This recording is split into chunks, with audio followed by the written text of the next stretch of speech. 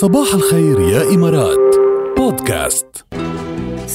صباح يسعد لي صباحكم مستمعينا وين ما كنتوا عم تسمعونا، وتحياتي لكل اللي بيكونوا انطلقوا على أشغالهم من بكير. يعطيكم ألف ألف ألف عافية. أنا على طول بخصصهم بالذكر لأنه ليش؟ لأنه بيوعوا بكير وبيكون لازم يناموا بكير، يعني بتكون حياتهم إجمالا غير الناس، يعني غير اللي بتكون دواماتهم 8 أو 9 بيكون هيك دواماتهم كتير بكير فبيضطروا يناموا بكير، بيتعبوا يمكن أكتر من غيرهم. فبوجه لهم تحية كتير كبيرة وبقلكن يعطيكم ألف عافية، وإن شاء الله كلكن عم تسمعوا بهالوقت يكون نهاركن حلو ومميز. 4 ساعات على الهواء من هلأ الساعة 6:08 باستديوهاتنا للساعة 10. 4 ساعات مباشرة على الهواء رح كون معكم أنا وإنتو، نتشارك الهواء، نتحدث، ندردش، نسولف، ناخد ونعطي.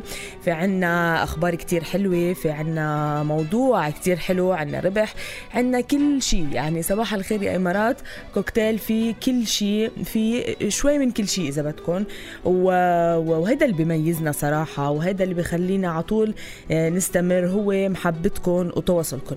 امبارح عملت هيك شير لشغلة على السوشيال ميديا عندي، قلت هيدي لازم بكرة الصبح بكير شاركها مع المستمعين كرمال هيك يعني ننطلق برسالة صباحية إذا بدنا نقول. حاطين هي فيكم تقولوا شيء مهضوم بين الجد والمزح إذا بدكم، بس عطول تلتين الجد تلتين المزح بيكون جد.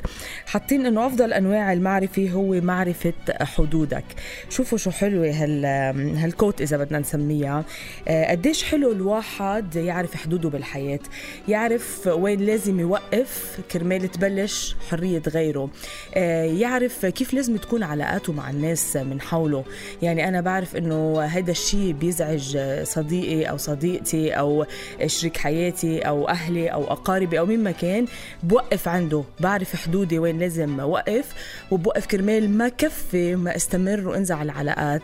وغيري بنفس الوقت لازم يعرف كمان حدوده، يعرف وين لازم يوقف كرمال ما يضايقني ما يزعجني. وهذا الشيء بصراحة بيسهل كتير علينا الحياة وبيلونها إذا بدنا، بيعطيه هيك نكهة خاصة إنه كل حدا يكون بيعرف حدوده، قديش بتكون العلاقات كلها ناجحة. فبتمنى هيك اليوم تتفكروا شوي بالموضوع، تشوفوا كيف لازم ترسموا حدودكم تما تتخطوا على الآخرين، وكمان كيف تخلوا الآخرين يرسموا حدود كرمال ما يأذوكم لإلكم أو يضايقوكم.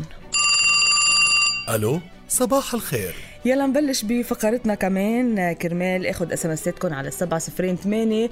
شوف اليوم شو حابين تسمعوا، لمين اهداءاتكم، شوف المود تبعكم كيف، شوف اذا عندكم كمان مناسبات خاصة بتحبوا نحتفل فيها مباشرة على الهوا، فانا جاهزة لبي كل طلباتكم، نعمل هيك سوربريزات حلوة على الهوا، ندردش انا وياكم، اسمع اصواتكم اللي بدكم اياه. المهم تبعثوا الاسمس على 708. رح نبلش مع فيروز، انا هيدي اخترت لكم اياها، وباقي الاغاني باسمساتكم اللي بتوصل رح لبيها وعلى ذوقكم رح تكون.